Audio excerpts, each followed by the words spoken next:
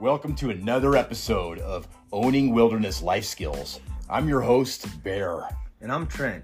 And today we'll be talking about some very important topics in regards to outdoor skills. Fire. And water. So turn up the volume, kick back, and relax. And be ready to learn something new. So you don't go dying in the woods.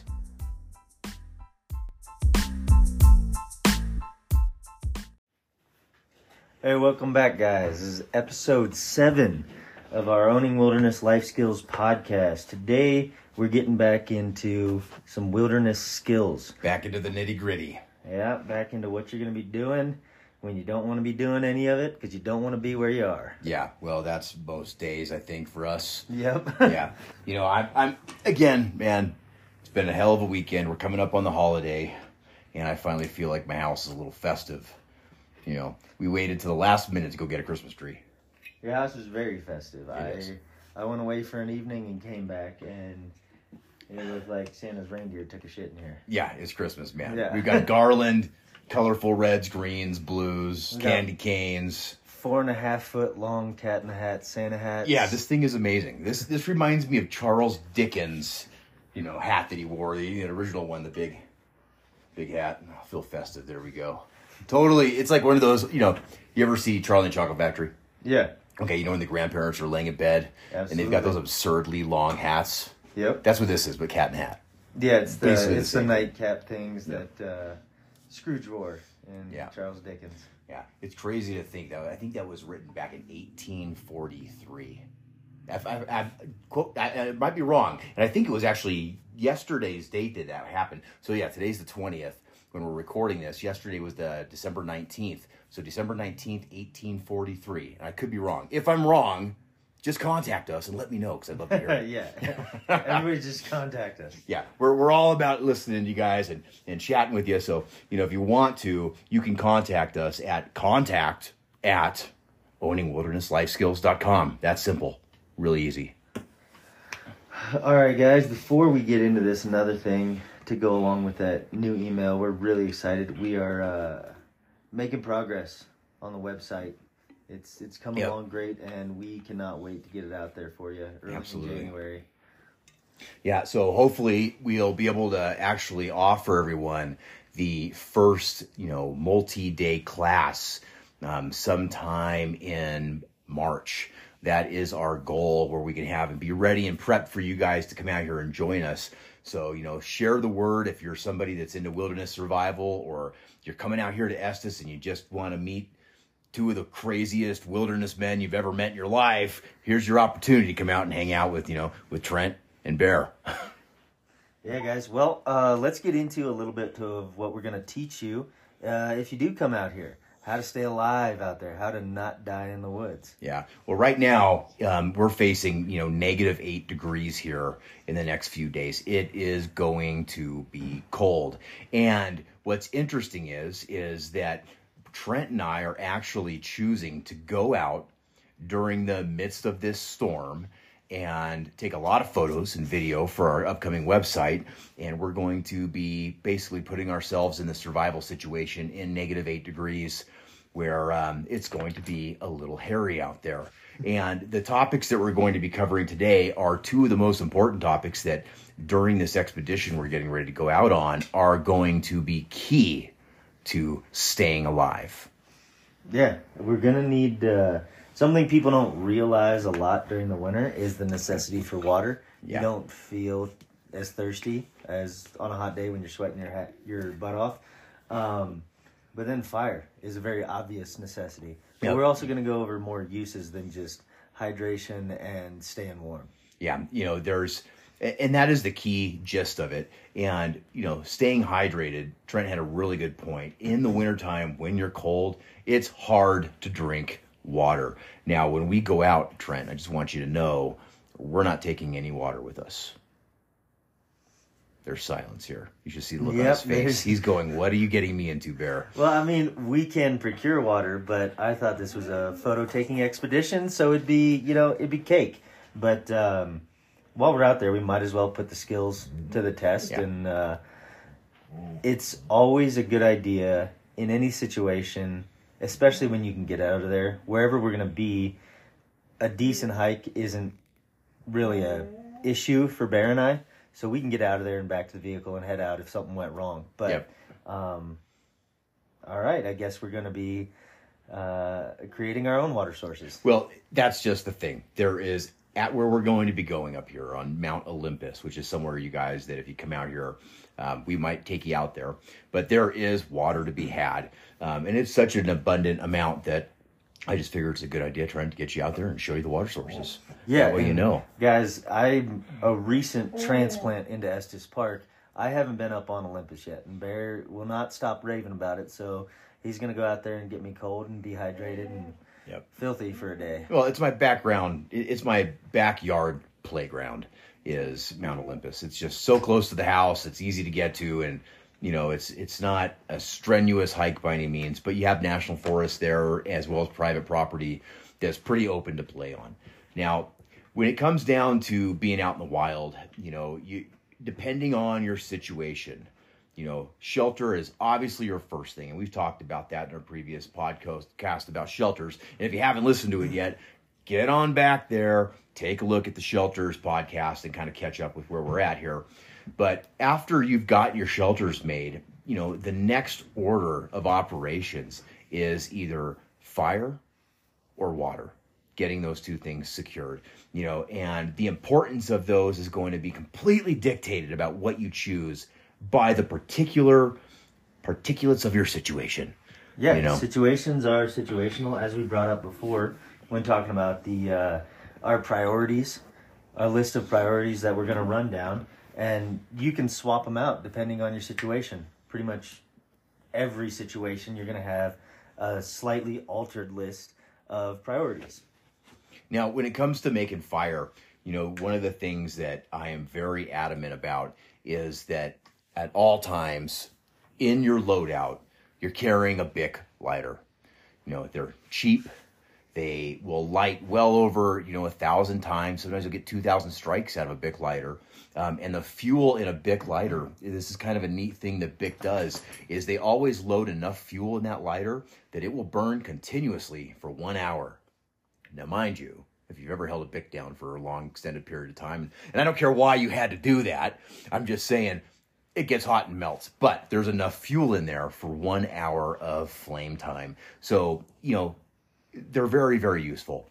Quick fire starters. And I always say in a survival situation, if you got the right tools with you, there's no reason to suffer, right? So that is if you have a fire pyramid, right? And I'm not talking about, what's needed about the oxygen and fuel and an ignition source. I'm saying if you talk about the tool pyramid, it always starts at the very base of that is your Bic lighter. Now, the second thing on that list, as you're going to move up it, it's going to go into your ferro rod, which is something that I'm a huge component of. Carrying a ferro rod is just one of those tools that's going to keep you alive. I mean, those things burn so extremely hot, and they make a flame out of any sort of nesting you can get. So it's absolutely an imperative tool. And then on the top of that pyramid would be your knowledge skills, where you know how to do something such as make a fire busting set, so a bow drill set from the materials around you and what you have on you. Yeah, absolutely. And as we go down that list, there's everything. I'm a big proponent of always find creative ways and new ways to use the things you have. A ferro rod is obviously going to be better than a Bic spark, but when you're out of fuel, people feel like they're at a loss.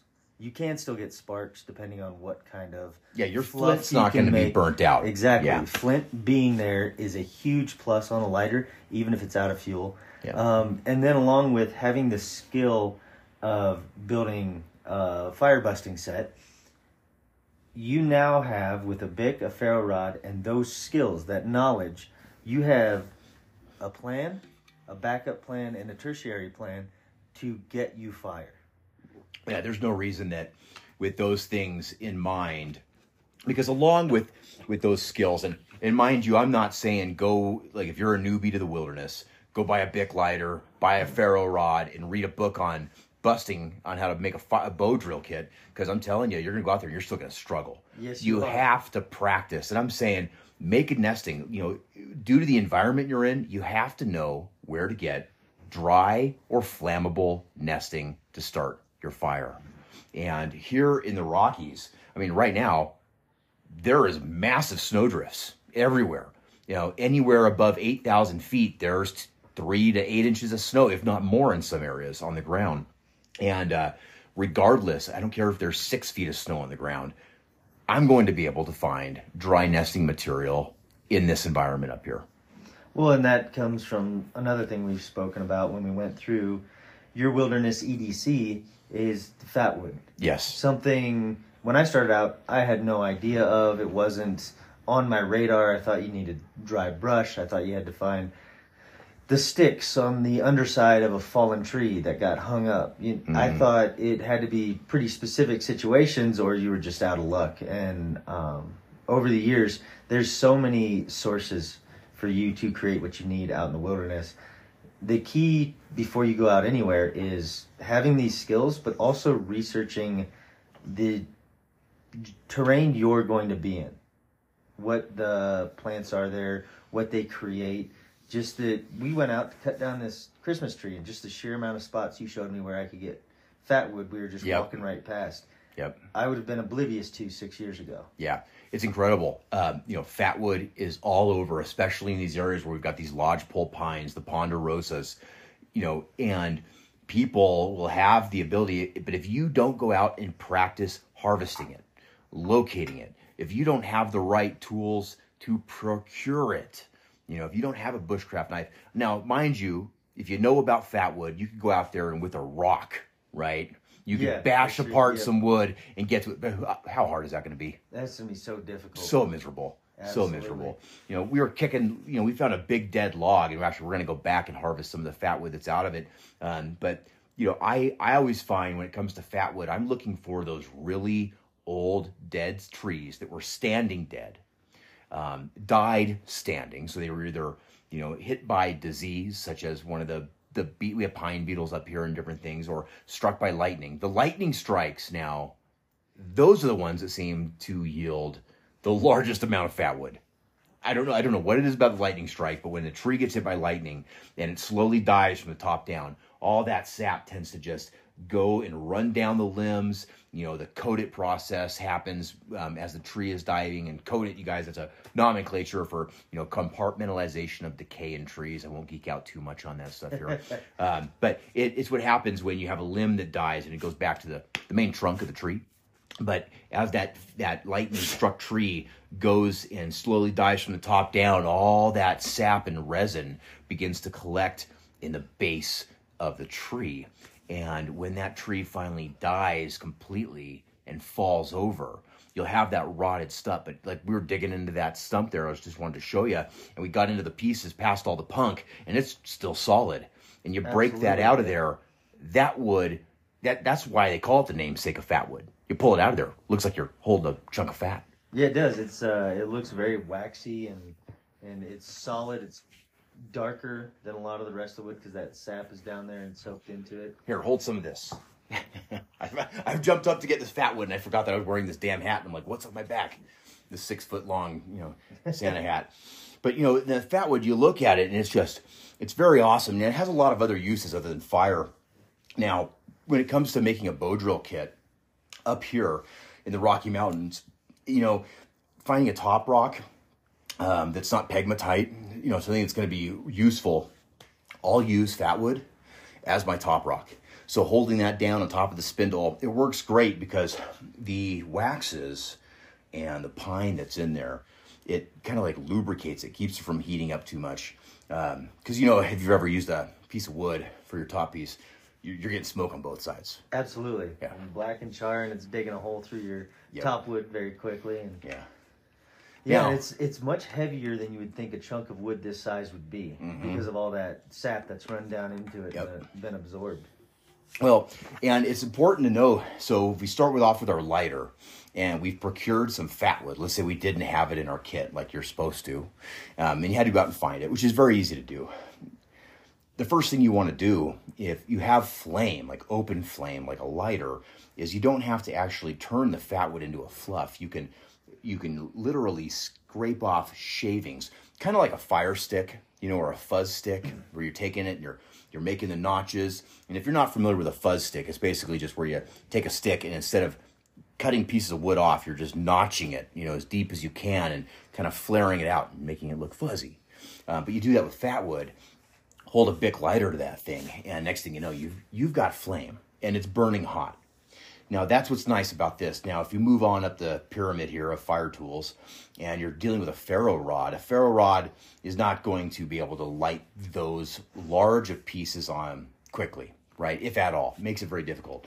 So what I'll actually end up doing with the fat wood is taking the back of my bushcraft knife and just taking, not shavings, but it's almost like little particulate pieces that begin to fall off and just shaving it down. And I'll get a piece, ideally you want the size of a ping pong ball, right? Of debris coming off the fat wood. And the reason that you want that much is because mistakes happen. I've been cold trying to start a fire in the snow and had a small little piece of fat wood, big enough that I know I'm going to be able to light my kindling on fire and everything. It's good. But, I smacked it with my hand, you know what I mean? Yeah, because scattered it in the wind. Because it's cold. It scatters to the wind. It's a pain in the butt. And again, teaching proper technique with ferro rod, I always tell people, don't, you hold the ferro rod in your hand, you hold your striker in the other. You never take your striker and run along the ferro rod towards your nest, because that's how you punch your nest and scatter to the wind. And sometimes when you're cold, you make mistakes and you'll do that. But the best practice method is to hold your striker close to it, put your ferro rod underneath, and draw the ferro rod back from underneath the striker, throwing those sparks. It actually controls the direction of where the sparks are, and it isolates them much closer to your nesting.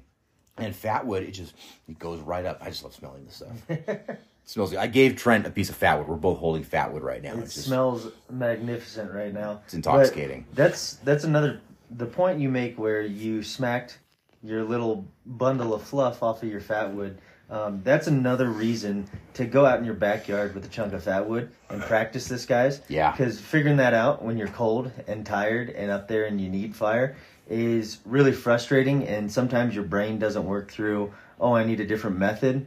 Sometimes it's like, I just need to try harder or do it again or do better. So figuring out your techniques and putting them to practice in a safe environment before you go out there is absolutely necessary. And I think we're probably going to tell that to everybody every time we teach you a new skill. Every time we bring up something new, every episode, every class, it's going to be like, we're going to say the same thing. You guys are going to learn this right here, right now, before we put you in the situation where you need it. Because when you need it, if you haven't practiced it, you're going to make mistakes. Yeah, you're going to. I make mistakes. Trent makes mistakes. Everybody does it, and it's part of the learning process. Now, again, it's such a huge component of this. Whether it's fat wood or dry tinder, or you're using pine needles, dried grass, you're using, dried bark. There's a lot of different things that you can use for nesting materials. The most important thing is that your nesting is, number one, dry. Just dry. It has to be dry. Yeah, it's not going to light up. You'll just sit there and you'll be puffing on that, and it's just nothing but steam and smoke coming out of your nest. The next thing you know, you've charred through your nest and there's nothing left. I've had instances where I've busted a flame in 45 seconds, but there's nothing more frustrating than somehow you do well enough to keep an ember alive inside nesting, but it will not light. Yeah. And you thought, maybe it's just dry enough it will, but if it's wet and it's a hit to your morale, it takes up your time, it takes up your energy, and it takes up your materials. Yeah. And I think this kind of draws us into the pyramid of the fire tools now, and that is bow drilling, making your own ember. Now, there is a lot of different types of methods of bow drilling, and there's a lot of different types of bow drills, and it's very important, I think, that as you get further in your bushcraft experience to begin to, for lack of a better word, bust out of the traditional bow and drill, and do other types. There's hand drilling, for instance, is absolutely excruciating and horrible, and I don't recommend that anyone ever do that. but you need to practice it just in case you have to. Yeah, just in case you need to. If for some reason you need cordage on your shelter or whatever it might be, and you've used up everything you could use as a bowstring, I mean, what you got left is your hands, unless you don't have that skill. Yeah. Then you have to take apart part Clothing, of your shelter, clothing. anything. Yep. Start ripping seams out of your socks or something. Yeah. And, this is one thing, too, is why I always recommend that, when you're picking things such as shoelaces or bootlaces for your outdoor gear, find something that is extremely sturdy and strong, because you don't know if you're going to have to utilize that as cordage, whether it be for anything out there, such as, hauling stuff, tying things down, lashing, or bow drilling with it, because bow drilling is brutal on cords. Just brutal. Absolutely. That if you're using it on a daily basis, your cord's going to run out before your bow does, before your spindles do, that's a ton of friction happening, and it's under tension the whole time. Yeah. Some people get overzealous and they do it the first run through. They just bust through their stuff. And as you learn, there's a lot of little nuances to bow drilling. It's the pressure that you're using, your down pressure. It's, the pressure of the bow, of the string on your spindle. It has to do with the types of woods that you choose to try to get the ember with. We go through all that in the class. In fact, we'll have, when you come here and you take a class with us, you're going to try to bow drill with different materials. We're not just going to give you the number one thing that's going to give you success. We're going to have you try it with at least 2 or 3 other types of wood, so you get an idea of how it works together. When it comes to bow drilling, Trent, I've always had success. Same wood on wood. So my spindle is the same as my fireboard. Those 2 things I've always found to be key. Yeah, no, that's a really good point. The other thing that's going to really affect it, which is, I feel, the most nuanced piece of bow drilling, is your preparation of your materials. Yeah. And just because you find the right wood, the tree that you want, the way that you harvest it, the way that you prepare it, all of that stuff is incredibly important to being able to bust a flame and do it consistently. Yeah. I mean, spindle creation, absolutely extremely important. Your bow is another tool that has to be done just right. I'm very particular about my bow. I like to use vine maple for it, and that's because I like my bow straight, and I like it to be, I find maple to be very strong. I've broken bows, out of pine. I mean, I've used other tools, but I've just found that I like a harder, stiffer bow. Now, the thing is, too, is that when you're coming down to your nesting material and you've got that ember in there, don't worry about it. It's, you guys, just so you know here, we still have Lady with us. She is always our constant companion. Yes. Yeah. She's always here, always causing trouble. Always farting and knocking over water bottles, and she just did that. I'm like, Trent, it's okay. It's just water. It's just water. Well, it's not a big deal. Yeah, I don't want to leave a wet spot in your newly decorated home. Yeah, it's okay. It's very Don't want festive. Santa I've got slipping. kids in here, too. Yeah, I do, man. Give me the rest of the presents, Santa. Yeah. But I was saying about, when you have your ember, and once you get the ember, that's still only a part of the equation. Yeah, you got an ember. That's great. And that's usually the first milestone when someone begins bow drilling. The second thing is actually turning that ember into a flame. Yeah, in your absolutely. nest. And knowing what you're doing, something I see really often is people treat an ember like a lighter, and they want to cover it from all the wind and lean down into it, have it close to their chest and their Suck chin all down. the oxygen out of it. Exactly. Yep. And it's just a simple turn of your wrist, and where you're positioning it can get you that flame in 15 seconds of blowing, or 30 seconds versus 2 minutes of struggling and potentially killing your ember, because where you think you're protecting it, you're actually blocking the oxygen it needs to create the flame. Yeah, and those 2 people wrap their hands around it. And that's Both why I tell hands, them, grab the whole thing. That's why I say one hand and get pompous about it. Get that pinky in the air. Yep.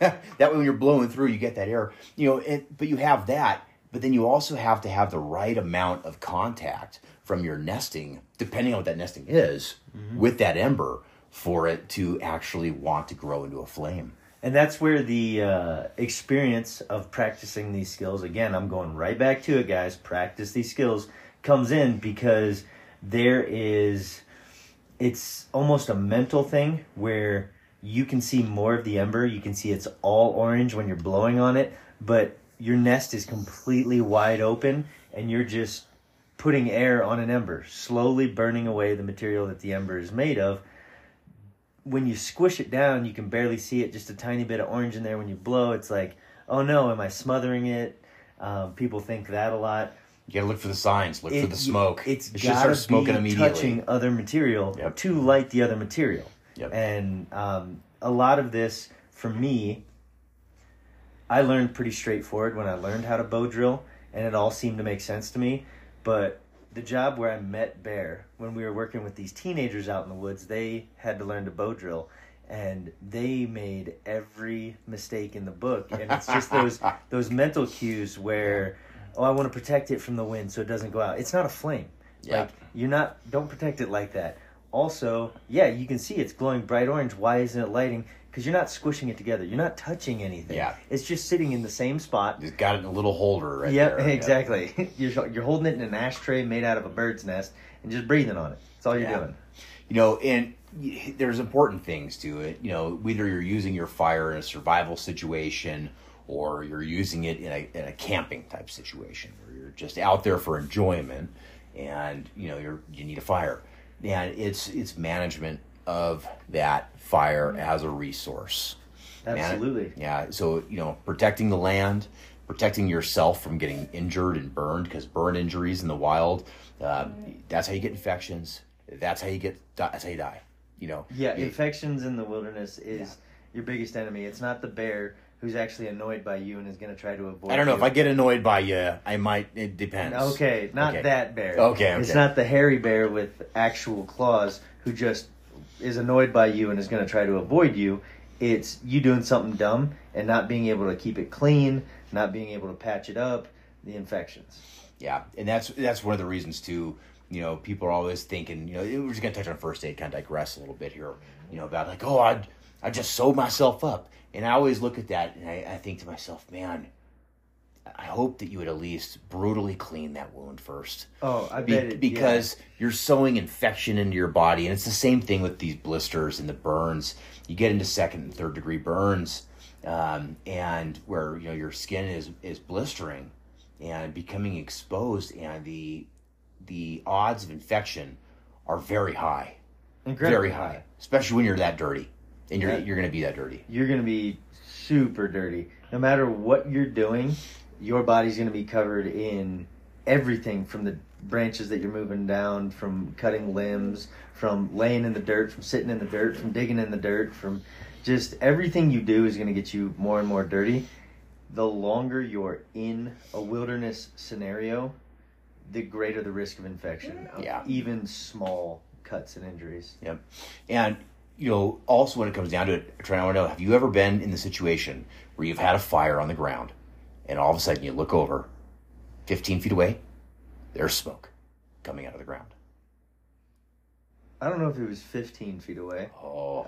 I've had it happen about 4 feet away.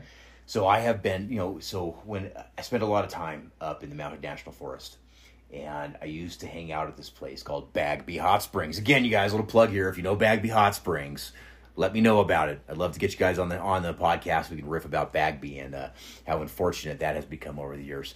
But, you know, I was out there and we had a fire going. This fire, you know, we had it going for, probably 4 days, 5 days. This is raining, so constantly keeping the fire going.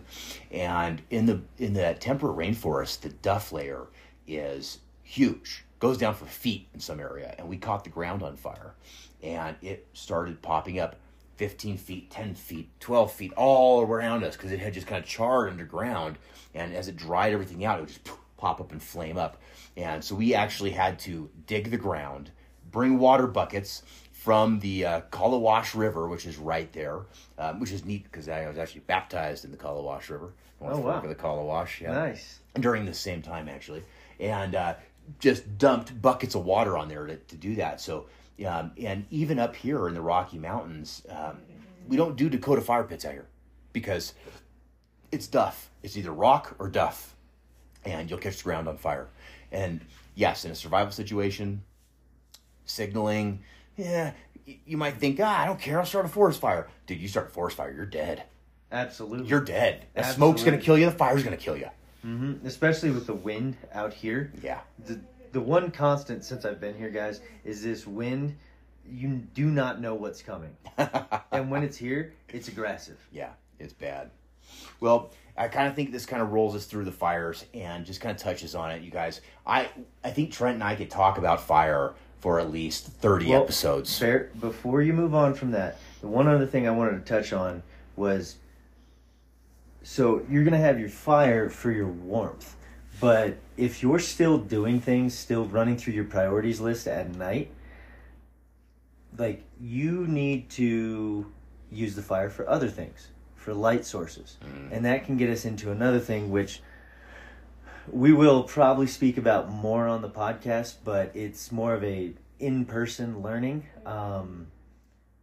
Bear makes some incredible torches. Yeah. And in fact, I wanted to touch on that too a little bit, so thank you for reminding me. Yeah, bushcraft torches. And you're right, using it for light, and it's a really important thing. Helps. You got to have light at night. But the other thing is too is being able to sterilize and sanitize your water. Yes, fire, absolutely. Boiling water.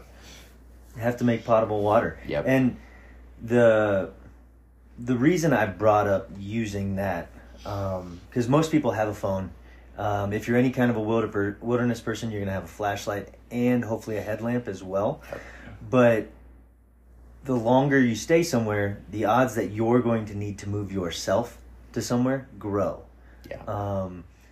And you're going to need those batteries. If you're in an area and you've built a shelter, use the fire for your light. Yeah. Use torches, guys. Figure out how to make the pine pitch and use that for your fire. Pine pitch, candles. I mean, if you are at the point where you're able to get fat, you can boil it down, make tallow, make long-lasting candles from it. There's a lot of different things. But, yeah, fire is your best friend. But I just want to reiterate that it also can hurt you. And so you just got to be really cautious about that. Now, the other part of this podcast we want to talk about was that flip side, that interchangeable piece to it. The opposite of the fire is the water. The water. Yeah. They say the CDC talks about the rules of 3, right? And it says that, you can survive 3 days without water. And you gotta have water. It's one of those most important things. You can go without food. You're gonna be weak, but you're gonna be alive. And if you got fortitude and you have grit, you'll keep moving, doing what you gotta do. And so procuring water is a big piece of wilderness survival. And depending on the terrain you're in, that can look like a lot of different options. And some of them are easier than others, depending on where you're at. Absolutely. That's why I'm so curious to go up and find these water sources with you. Now that I've been informed we're not taking any of our own water. But every place it seems that I've gone, finding water takes a different method. Yeah, it's hard. Especially finding a consistent source, Yep. or being able to consistently find new sources if you're losing them quickly. Yeah, or even just being able to get enough water from a source to make it worth your time and viable to get it. In the summertime up here. Now, in the winter here, where we're at right now, there's ice everywhere, there's snow, and we still have water running down the creeks, okay? So that's our most abundant water sources, and there are a few different springs and places that you can find, but they'll be frozen at this moment. Mm-hmm. But in the summertime, a lot of that stuff is really limited. You're limited to the water that's running down the middle of the canyons, and unless you're able to recognize in terrain features where water might have gathered or ran in the past, or might be just underground or subsurface or in the rocks. And for instance, one of the ways out here, you'll notice when we're out hiking that there are these large outcrops of pegmatite, and you'll notice a lot of them have these black lines running down them. And one of the easier ways is if you can find an area where you can see that water has run over it and pooled down underneath these rocks, you can typically dig down and be able to get enough water to drink. You'll dig a foxhole and let that slowly fill back up. But you also have to be okay with drinking water that's not clear. Yeah, it's dirty water, guys. It's muddy water. But in those situations where it's filling up, it's pretty clean. And it's I've never gotten sick from drinking from a foxhole. And it's not stagnant. That's going to be dirt and minerals in that water that's making it unclear. But it does have to be said, there is a mental reaction to drinking water that's not clear. Yeah. And after you've been out there for a while, there's a very positive mental reaction to, again, drinking water that's clear. Yeah. In a survival situation right off the bat, drink what you can. You need to sterilize it. You need to get a fire going. And again, this kind of leads into like why we choose to teach to carry some of the gear that we do, such as a single-walled stainless steel water bottle. Absolutely. Everybody thinks this insulation is so necessary. Yeah. Well, out in the woods, I'm not trying to keep my coffee warm. Yeah. That is now a tool. That's right. That's a cooking utensil. It's a water purifying utensil. It's no longer something that and especially out there, anything you collect is going to be cold, and your insulation is going to be keeping it cold, and it already sucks to drink cold water. Yeah. So having a single wall that you can stick inside a couple of your layers, stick inside a hoodie pocket that's, a layer deep, and it'll actually warm up a little bit. That's another small amount of comfort, small amount of mental benefit to having something that's not as cold as the water in the river where you got it from. Yeah, it's going to warm up, and you can also, like you said, you can cook with it. It's a cooking utensil. So if you're capturing things out there, getting squirrels or mice or whatever you got, either you got big game, you got a deer or something, boiling your meat is the best way to actually preserve most of the nutrition from that. Because you're not losing any nutrition. You're able to drink that broth. You're able to eat the meat, and if you boil it, it's going to be sterilized. Yeah, so if you have any type of utensils to get the meat out of whatever you're cooking in. So in a bottle, it's going to have a much smaller neck. You're going to need a longer, thinner utensil. Your knife might not reach or something like that. But if you can get the meat out, you can have a meal, and you can cap it up and put it somewhere and have broth as well.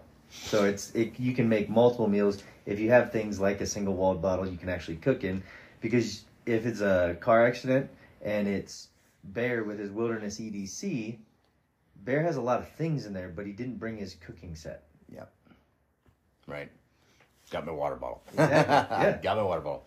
Now, here's the thing interesting. I've done a lot of research and I've actually read a lot of different studies over the year about the efficacy of time over boil for sterilization. So I know that a lot of people, and I've seen this many times, and in fact, when I first started teaching wilderness skills, I used to teach boil it for a few minutes. You want 5 minutes. 5 minutes. That's the impression I was under. Yeah, and I was under that impression for many, many years. The studies that I have read, and I wish that I had them in front of me so that I could actually cite them. And this is one of those times where I'm going to say, take my word for it. Usually I say, don't take my word, research it yourself. And I guess I'm going to say the same thing now. Don't take my word for this. Do some research. You'll find out the truth of the matter. But what I found out that during that period that it takes to actually heat the water up to a boil, once it reaches a boil, and guys, I'm not talking a simmer. I'm saying a full-on boil. A full rolling boil. Entire pot or whatever is bouncing. By the time it hits that, you've sterilized everything in there. There's nothing that can survive that. So then taking it off, and then by the time it actually cools to where you can handle it and drink it, you've sterilized the water. So I always say, nowadays I teach, boil it for a minute, 60 seconds. And that's like if you're really just wanting to be extra careful, you give it that full minute past the point of full-on boiling. Me personally, though, past few years, I bring it to a boil, I drink it, and then it's good, and I haven't gotten sick. And like I said, there's been a lot of studies on this, what that takes. Now, you got to realize too that depending on your altitude, that's going to change, how quickly you're going to be able to bring something to a boil. If you're at a sea level, it's going to boil a little quicker, and so it's, you might want to give it a little more time. That's when I'd probably add that extra minute and a half, 2 minutes. But up here where we are, it takes a while. It takes a little bit longer for it to boil. So I'm not so worried about it. By the time it gets there, it's already heated everything up and killed it all off. Absolutely. It does make sense. I've always been under the impression that you needed to boil it for a couple minutes, but I never did any research on it. Yeah. I've just never gotten sick from it. Yeah, I came across a random study when I was just researching, and it led me down the rabbit hole of water boiling times, and it was pretty cool and interesting to see. Now, one of the other things that I have been a big fan of, obviously water boiling, that's going to be your main go-to, is the life straws. I'm a huge fan of life straw. Oh, yeah, absolutely. Going into a water source and having that just little bit of extra security that you can take from whatever water source you find, because if they're not abundant and you're finding water sources that are very questionable, stagnant, nasty, oily surface, hard. Yeah, it's hard to pass up a water source though when you've been struggling out in the wilderness, and passing it up because you don't have a life straw could mean you don't find more water, and drinking it could be just as bad or worse as not finding. And a life straw, that's a luxury item. That's an absolute luxury hiker item, but it's definitely something. I have one. I don't have it in my EDC, but when I remember to take it, I'll take it with me. Yeah. If I know, when we go out, I'll be bringing the life straw. That's just going to go in. But it's not part of my, I'm going out to the woods for 5 hours, so I'm just going to go out there. I don't take it, Yeah. It's for extended time. Though they are small enough, most of you guys could definitely fit them in an EDC if you prioritize that. Yeah, you really could. And there's no reason not to have one. I mean, they're cheap, they're affordable, they're long-lasting, as long as you use them properly, blow them out, and keep them clean. Now, the other thing is, too, I want to talk about before the end of the show, because we are kind of getting close to the time here, is, building water filtration systems. And this is, again, one of those things, once you're actually stabilized, you have your shelter, you have your fire, you have a water source you've been drinking from. Now you want to build a water filter. And part of this key is having that fire, because you're going to want to create some activated charcoal. And I'm not just taking just the burned up stuff. You actually have to make some charcoal, which is a process in itself. Yeah, it's a whole process on its own. And this is, stepping into creating your own water filtration system is committing to your shelter. It's committing to where you are. It's committing to your setup. And that could be for a number of reasons. Whether for some reason you can't get out due to conditions right now and you're not sure when it'll clear up, or you're not sure how you're going to be able to move out, or you've crested a couple hills near your shelter space and you can't seem to orient yourself and you're just stuck there for a little while. The smartest thing to always do is to continue to improve your necessities. Always improve, and branch out further and further and further as you are able to carry more water with you, as you have some smoked meat or other things you can eat when you go and step out in case something happened to you out there. You fall off one of the hills and get hurt and you're not near your shelter. But this is it's a time commitment to create one, and it is committing to spending more time where you are. And you're committing some of your hard resources that you have, because you have to have a vessel for containment and filtration, and there's a lot to it. And so I'm really excited, folks. I'm hoping that we get some of you guys out here soon, and you want to come and learn these skills.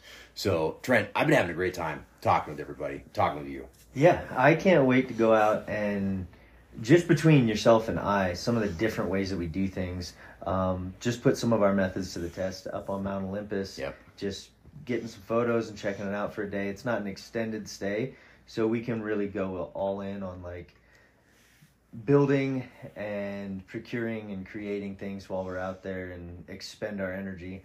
But what makes it hard is that we are going out on the coldest night. Yes. The worst weather. It will be a blizzard of a snowstorm at times. It's going to be intense. Well, that's why I'm saying go all out, because if we stop moving, it is going to be a cold night. Yeah. We will be utilizing Mylar as an insulator reflector. Absolutely. 100%. Because we will be building a bushcraft shelter out there to sleep in. It won't be one of those nights where we just set up the sill nylon tarp and enjoy the view. Yeah. This is going to be, we're going out there. Yeah, this is not sightseeing. You know, it's, and honestly, that's where I thrive. I love those environments. Well, you guys, I want you to know we really want you to contact us. So again, I'm just going to reiterate. Our email address is contact@owningwildernesslifeskills.com. Super easy. I know it's a lot to sort of type out, but easy to remember. And guys, please check out the Facebook page for any updates on our website. And subscribe to the podcast so you get future episodes. We're going to be moving back into some stories. We're going to flip back and forth between skills and stories and our own experiences. And we're even playing with the idea potentially of having either callers or just a guest on the podcast. If there's somebody with a lot of experience or a lot of interesting questions or an interesting perspective, please reach out to us and just let us know if you're interested. And if you have personal stories of survival, share them. If you're willing, we would love to share your story with the world and kind of go over that and just bring it to the masses. Well, you guys, this has been a great episode. I've enjoyed myself. I just want you to remember, don't go dying in the woods.